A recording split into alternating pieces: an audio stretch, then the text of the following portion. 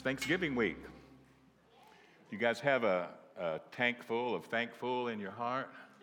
You like that? My wife made that up. We got our email newsletter that Judy and I send out to people. And she said, I've got an idea for you to write the newsletter this week. She said, it's called A Tank Full of Thankful. And that's more like how I think. She doesn't do that. I said, A Tank Full of Thankful, that sounds good. What's it about? She said, that's up to you, but I thought of the title.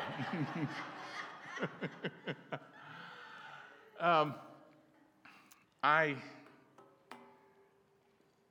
hope today as we look at this and as I speak, that we can, I think we have an opportunity to really look into something, to see something that's very, very real, to see something that we know in our hearts is real. We all know it to some degree or another, but we also know that there's a depth to God, His goodness, His love, and everything that we really want to know more. And I think we have an opportunity to see more. And as we look at this, understand that there's a simplicity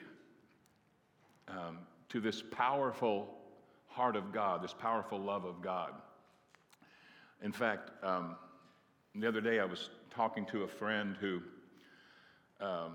during the COVID situation, when a lot of people seemed like they were dying in that place, he got a very bad case of it and was in a coma for a long time and came out of it. And it was early on when people in that situation did not come out of it. But in essence, he had one of those near-death experiences and was talking about, meeting Jesus and so on. And I want to share with you something here as I get started. Something that stood out to me was people want to ask, well, what is heaven's like? What did you see? What was there?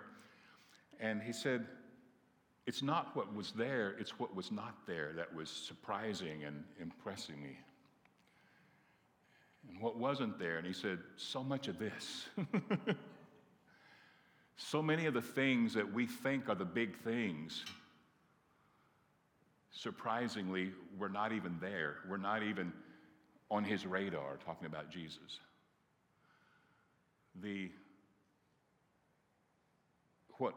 What was there instead was absolute cleanness, peace, and love. And it was like liquid overwhelming. And of course, there's going to be love, but the peace that came from there being an absence of so much of this stuff that seems to be so big and seems to be so important, and all there was Him and all that He entails.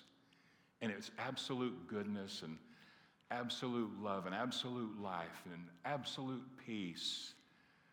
And the good news is we all are going to experience that, and we're tasting that to some degree or another. We can taste it as full as we want to, I believe, in this life. I mean, I see that in our growth, we're tasting it more and more, experiencing that. And when I heard those words, I thought, in my spirit, I know this is right. I know this is true because I see it in my own experience that something is happening and I'm being overwhelmed with a peace and goodness and love. And it's so pure and it's becoming more and more simple, but yet more powerful. And with that becomes the dissipating of so many things that I thought were the big things.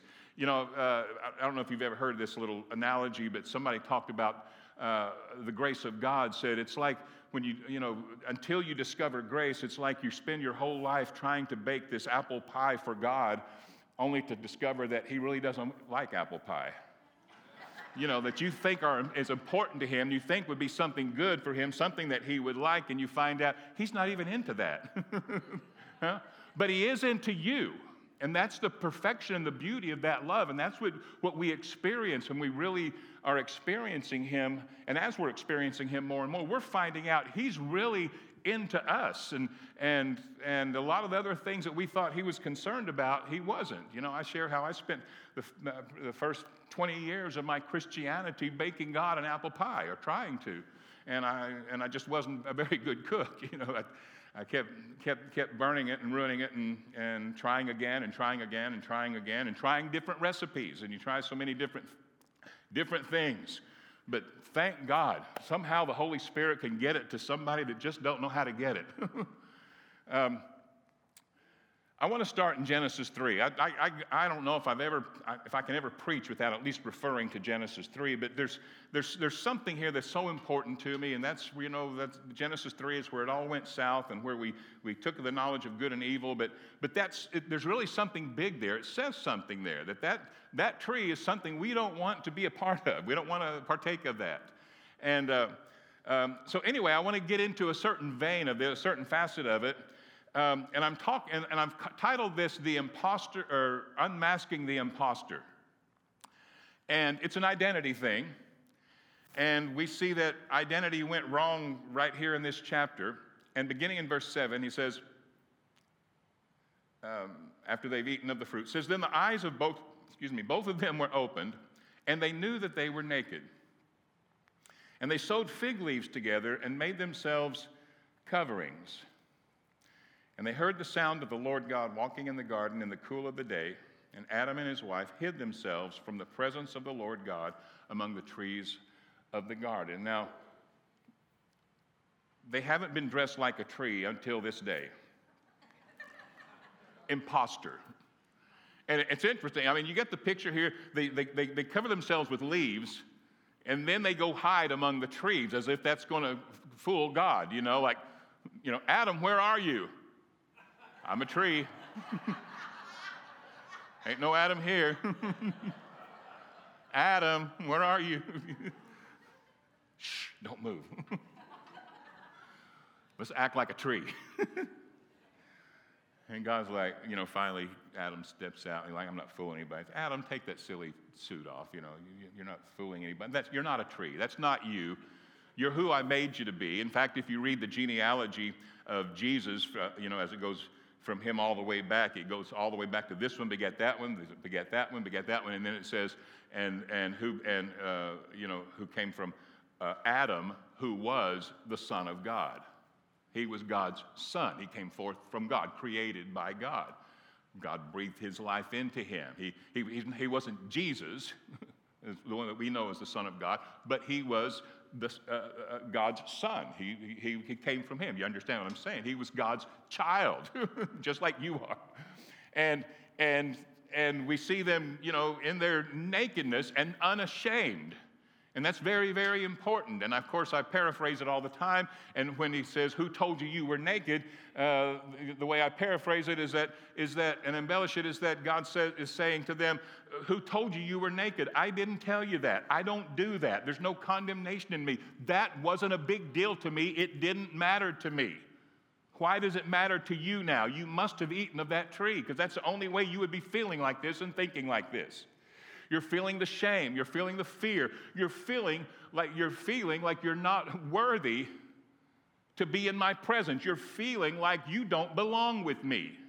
And we see that there with that pulling away and that separation. And everything's messed up inside of Adam here, and he doesn't even know who he is. Remember the Lion King, when Simba forgot who he was. He thinks he's like a warthog or something, and acting like those guys, and he's living like them. And then the prophet has to come and say, "You don't even know who you are." And really, the father had to show Simba, remind him, and show him who he really is. And in that story, as he remembers, by seeing his father, he could see who he is, and that's so scriptural, right? And so the identity came right, but he was doing all these other things because he was lost. He didn't know who he was. And mankind's been that way. And when we look at who we are, and it's going to be very, very simple, because there's so many things that we can say, but if you can catch the picture, the reason I shared what I did at the beginning, if you can catch the picture of you and your daddy, you and God together, and you and him together in his presence, what really matters to him? When you get down to it, it's just you. It's you. But I did this and that, and he says, it's you, though. Well, God, you'll be proud that I didn't do that. And he's like, I really like you. Well, God, I voted for this guy. And he's like, I really like you. God, I fought against evil. And he's like, I'm not even into all that stuff. I'm for you, for God so loved you.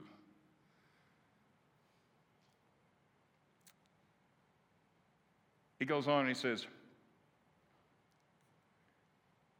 Adam says, I heard your voice in the garden and I was afraid because I was naked and I hid myself. Now, Adam takes on the role of an imposter. The story is very parallel to the prodigal son, isn't it? I mean, you see the prodigal son doing something that wasn't good. He wastes all the money and sleeping with the pigs and all that, and he decides he's going to come out from among the trees and he's going to go back to daddy's house, but he thinks he's going to go back as a worker because he's hoping maybe his dad will have enough pity on him to at least let him be a slave in his house, because that's better than sleeping with the pigs. And so I always say he didn't repent when he decided to go back to daddy's house, because he's still thinking the same. And we know what repent means. It's metanoia, right? It means to change your mind. It has nothing to do with penance and the way that religion made it. But he hadn't changed his mind about his daddy yet. And he was living like something else. He was going to live like a servant. He had the mindset of a servant. And he was no servant. He was a son, and he didn't know what his daddy thought about him. And he's he's got this speech that he has rehearsed. Because if you read that story, he says, here's what I'm going to do. And we see him making his plan. I'm going to go back to daddy's house, and I'm going to tell him, Father, I have sinned against you and against God, and I'm not worthy to be called your son. That was the speech that he had rehearsed. And then when he meets daddy later on, and daddy goes running to him and hugs him and he's like, because all he cares about is the boy. He doesn't care what he's done, doesn't care about all the money he spent, doesn't care about the pigs he slept with. He doesn't care about any of that. He's into the boy, the son. And the daddy's hugging him, and the boy's like, he's got to say his speech. Father, he says it. Have you ever read the story? He says it. He says what he had already rehearsed. He says, Father, I'm not worthy to be called your son. And he's like, I don't care about that. I'm into you. But the son is not living as who he is, and so he's got this mask on of something else, and he's trying to show that he's doing penance. He's trying to show that he's sorry. You ever been there? Did you ever see? I've had the word repentance twisted so much through my Christian life. First, it meant that you turn from your sin. That's what they told me. And so I'd be in church, and it was time to turn from my sin. They made the call to come up and turn from your sin. And I'm talking about after salvation, which where I turned from sin that I thought I had, but then I found out I did sin some more still, and I thought, well, I got to keep this thing maintained. And so you turn from your sin, and then turns out I go and I do it again. And then I heard a preacher say, or at least one, or probably more, say that if you come up and you repent of your sin, but you go out and do it again, then you didn't really repent. So then I'm like, well, how do you really repent? Because I had repented, but how do you really repent? And then you try that, and then they say, well, if you really mean it, you'll cry. You ever felt that one or heard that one? You'll cry. So I cried. Cried tears, and it washed my soul. Like, whoo, finally, I got that taken care of. And then I did it again. So what do? You keep reinventing this idea of penance or repentance, and none of it works. And I lived like that for the first 20 years, and it wasn't until you start to get the revelation, like the prodigal son did, that my daddy loves me no matter what. My daddy did not forgive me because I decided to come back home. He forgave me the moment I left. Right? And my daddy didn't stop loving me for one moment after I left the house and did all those things. And his mind starts changing when he sees how his daddy is, and that he wants to make him the man of honor, and wants to throw a party for him, and wants to honor him instead of shame him, instead of make sure, he didn't tell his son, just please make sure that you don't do it again. He didn't even mention it. As my friend was sharing his experience, he says, and the judgment that happens when you go there? It didn't happen.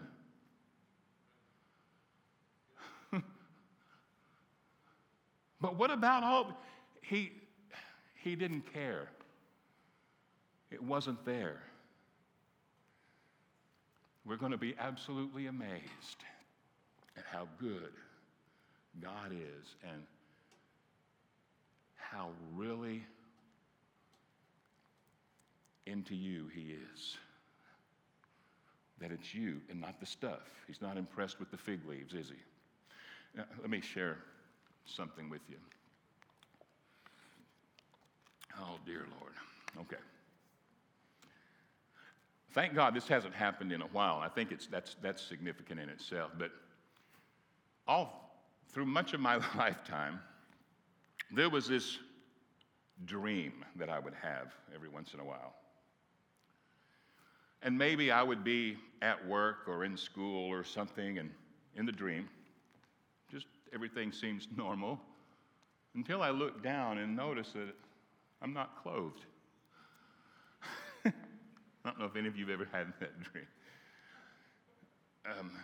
I don't like your response. I shouldn't even be telling you this, should I? And please look up here.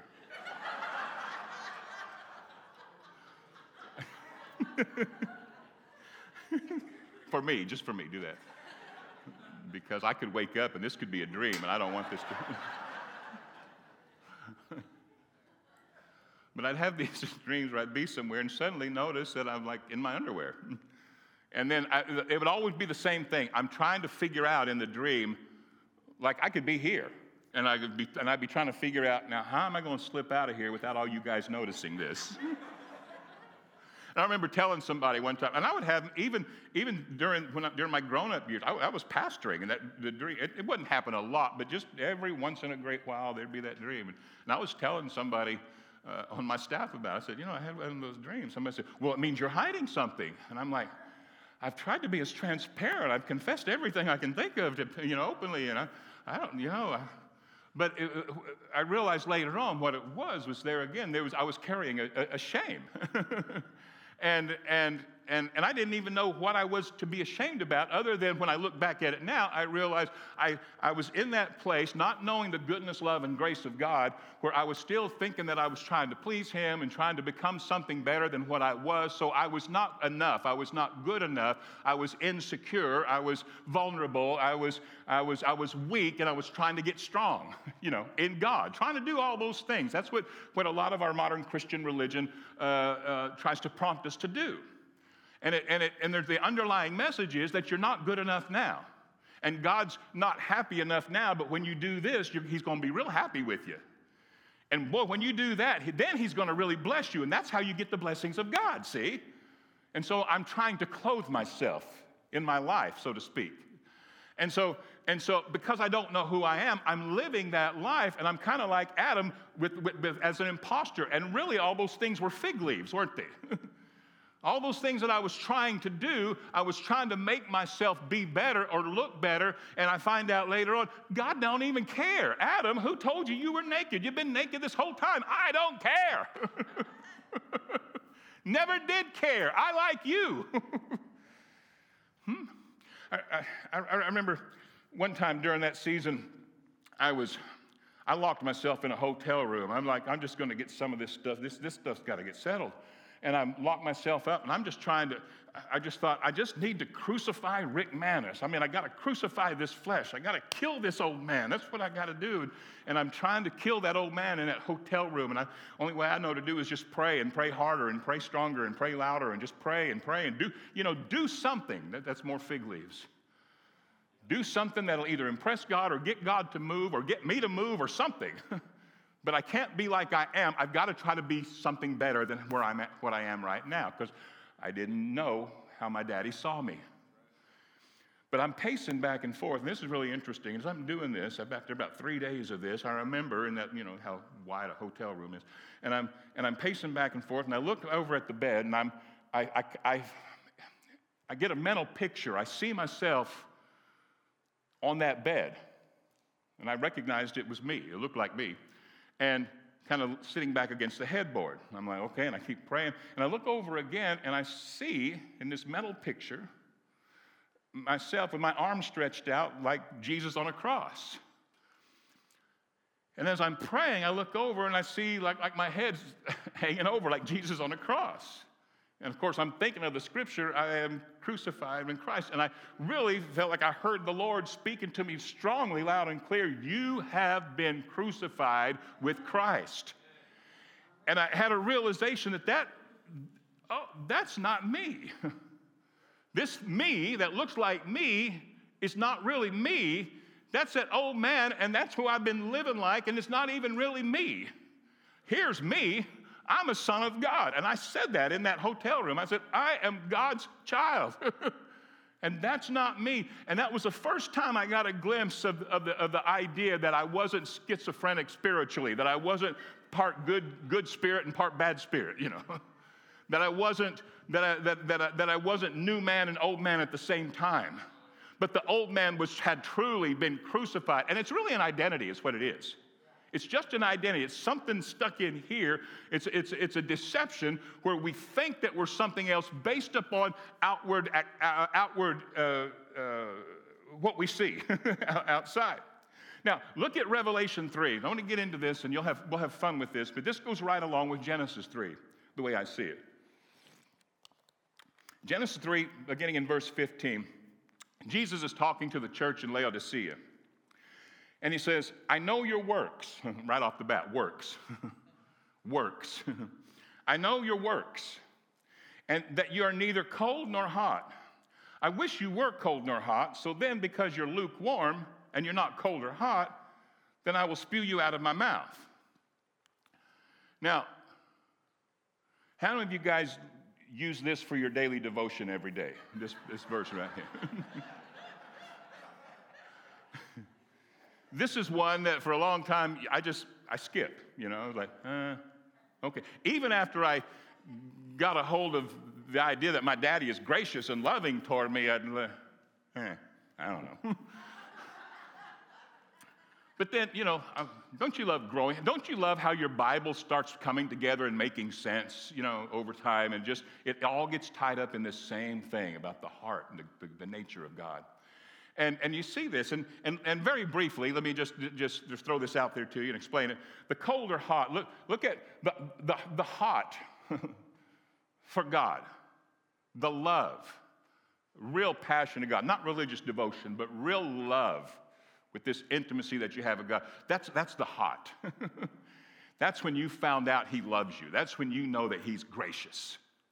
That's when you know that he's good, he's good, he's good. You trust him. Here is love, not that you loved him first, but he loved you. And it brought a response. And we're enjoying this thing. He says, I wish you were one or the other. Now, you guys, you're neither one. You're somewhere in the middle. He said, now, cold, that would be the opposite of the grace of God, and that would be, legalism. And this is a church he's talking to. These are not people not in church. These are not people not following Jesus, so to speak. This is the church in Laodicea. He said, but this church, they were cold. See, we used to think what cold meant was that you just kind of come to church and don't care anything about Jesus.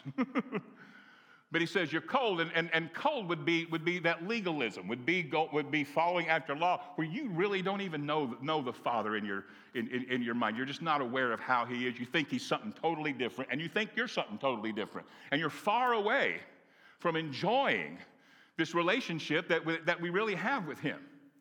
But you're cold, and you know how it is when you're way into legalism. If any of you have been, and I don't know how far ever I was into it, but I know I don't know that I was ever really cold once I turned to the Lord. I don't think I was ever just going for legalism, but there was a mixture. I was lukewarm.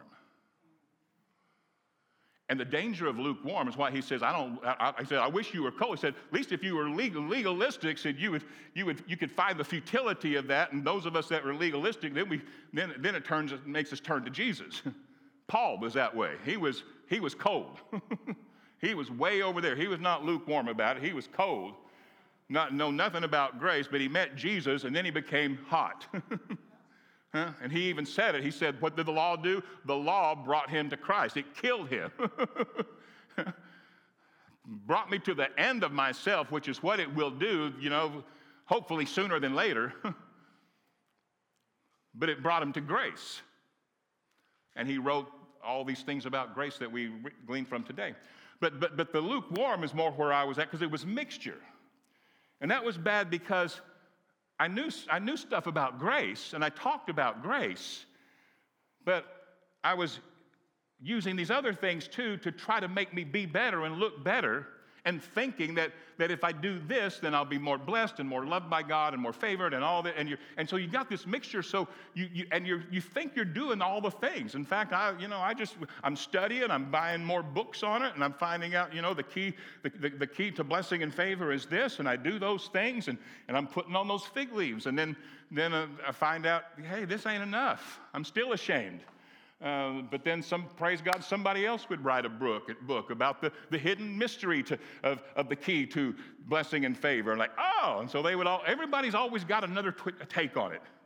And you're buying all these things and listening to all these things, and you're always trying to gather more fig leaves or more information to try to cover yourself and try to make yourself better and all that stuff. And you're in that place, and the deception, there's many deceptions in it, but part of it seemed like I'd get just enough blessing, and it seems like I was really devoted to God, so you think it's the way, and you see just enough progress to where you think if I keep trying this and go harder, that I'll get there all the way. And I was always climbing this holy mountain, and I thought that's what you're supposed to do, and we think it's the normal Christian life. We all just have to live it this way and try our best. Hallelujah.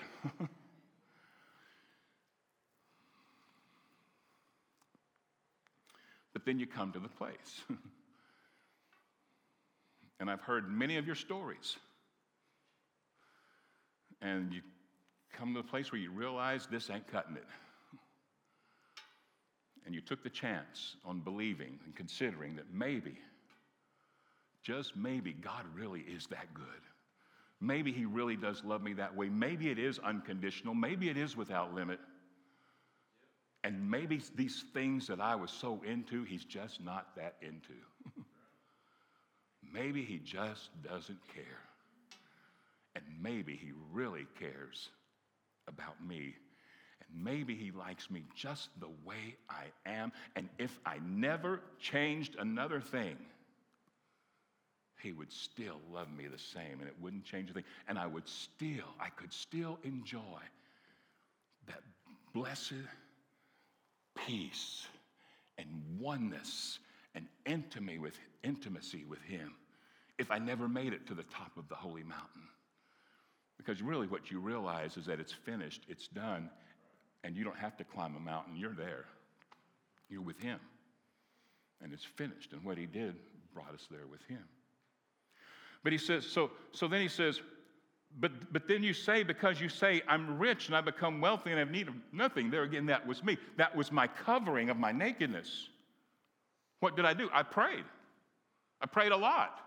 Prayed strong. Prayed hard. I studied prayer. I know all the different types of prayer. Did every single one of them. Been to Bible school. I know about it all. I know how to praise. I knew about yada, toda, whatever. I knew all of these things. Doing them all strong and hard, thinking that this is the way to go, thinking that I'm increasing in these riches of God and all that. And he says, but you don't know that you're wretched, miserable, poor, blind, and naked. In other words, like Adam, even though he covered himself with fig leaves, he still felt naked. He says, you're still are not covered with the knowledge of truth that will make you free. So he says, so I counsel you to buy from me gold refined in the fire. What's the gold refined in the fire? Peter said that it's your faith in him, your faith in him that is like gold tried in fire. But I counsel you to buy of me the true faith, the real knowledge of me, the real relationship here that's refined in fire. This thing has been, I've been through it. I've passed the test. I've won the battle. I've done the whole, and I've given all this to you. There's a thing that's been tried and true, and that's my love. That's my graciousness toward you. That is my goodness. It will always be, it'll always remain. When all these other things are wood, hay, and stubble, and they come and they go and they burn up, the things that will remain, even faith, hope, and love, but the greatest is love. And all these other things we build, but this wood, hay, and stubble, I used to think it was sin. It's the stuff that we think is important, the things that we're doing, we're building. And thank God, what a happy day when those things burned away and I didn't have to deal with them anymore. Good riddance. I'm so glad I don't have that stuff anymore. All the things that looked so good that I thought were going to make me better. When I realized I'm home with him. I am complete in him, and so are you. We're home, church. We are with him, and he's with us. And that's been done once and for all, and nothing's going to change that. And nothing will change how he feels about you, because nothing will separate you from that love of God, not height, nor depth, nor principality, power, things present, things to come, famine, nakedness, peril, sword, nothing will separate you from that love of God.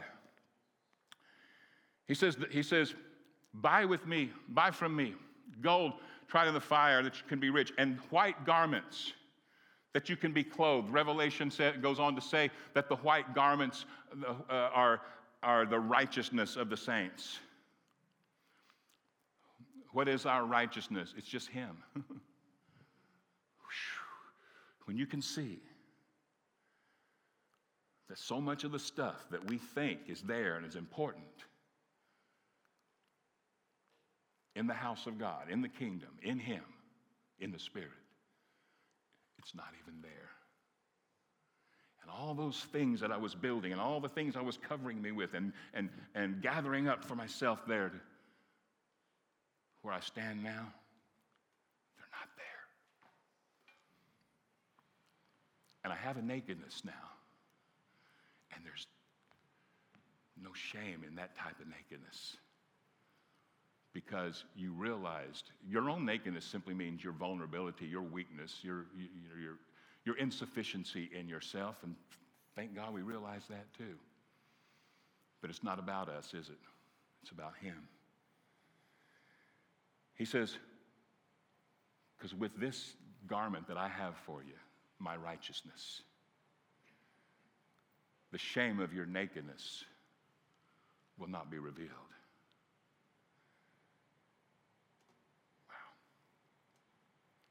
Let all the stuff dissipate. Let it all just burn away and see what's still there. See what remains.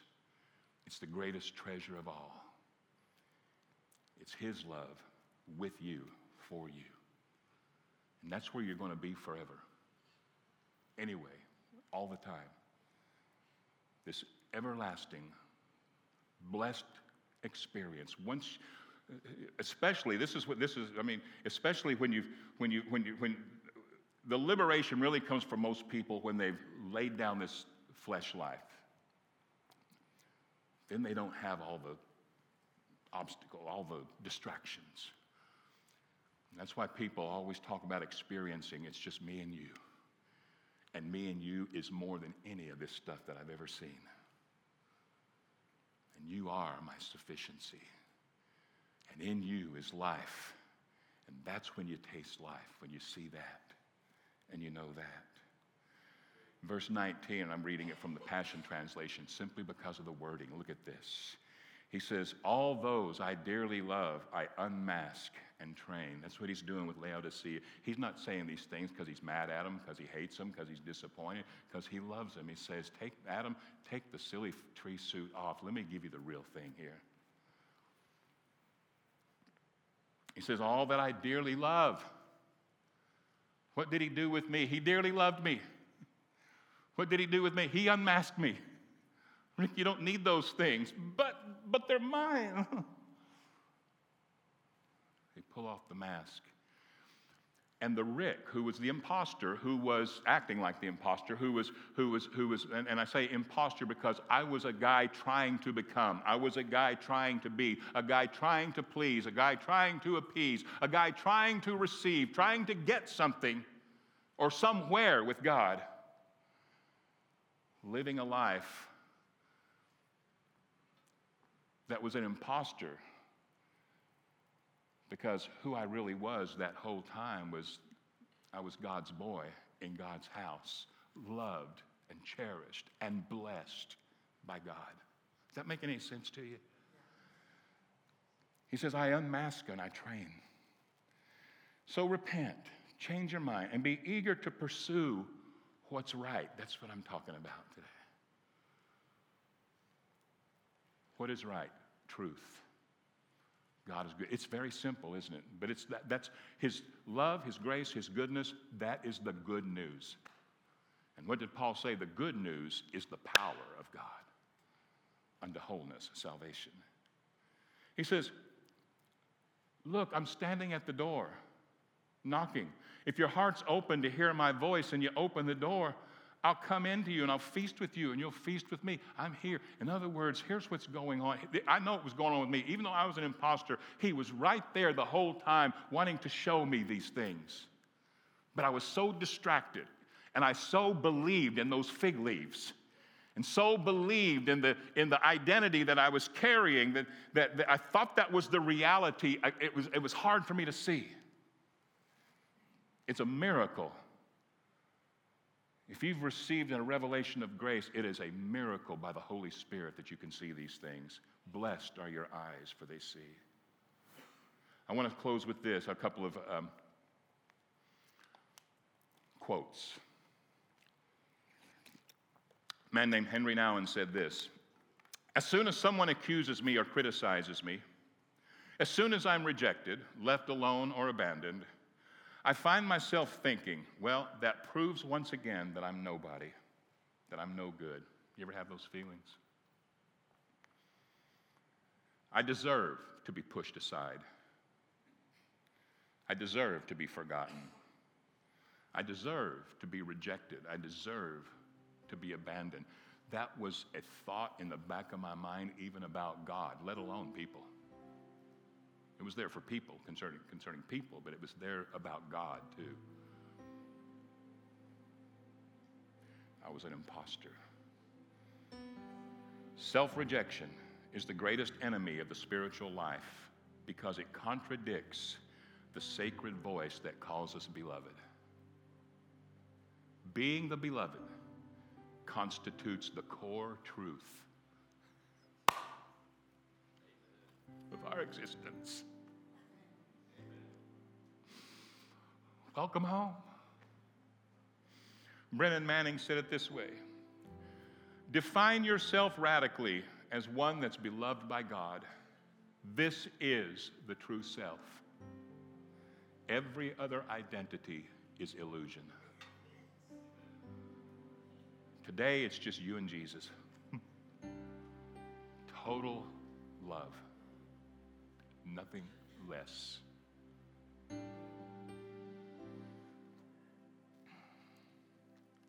Would y'all stand up? In Luke 3:22, we see the story of Jesus being baptized in the Jordan River.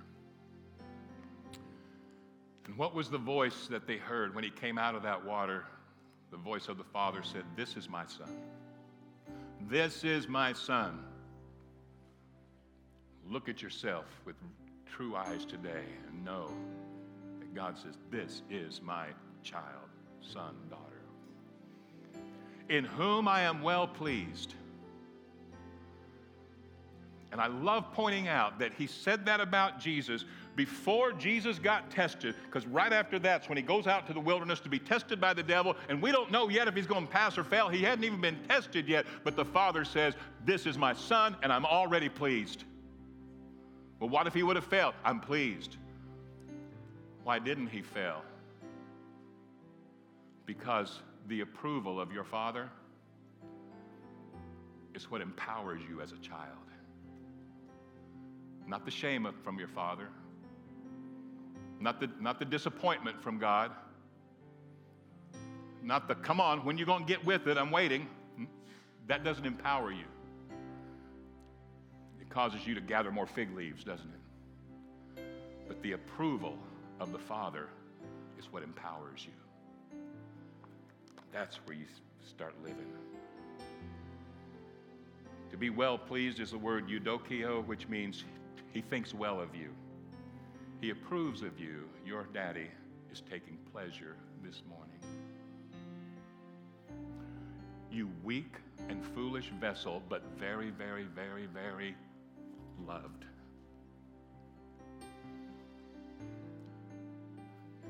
And your weakness is not your identity. It's just what it is. The fact, let the weakness serve to magnify your identity, that I am the beloved of God. But you kicked the dog before you left the house, but I'm loved of God. But I fought with my spouse all the way here, but you're beloved of God. And the love and the presence and the goodness has never left. He's right here. And it magnifies that love. Father, I thank you for you. I thank you for heaven. I thank you for home. I thank you for a love that to us today is everything. We give you thanks in Jesus' name. Can you all say amen? Have a wonderful week. Happy Thanksgiving, Grace Church.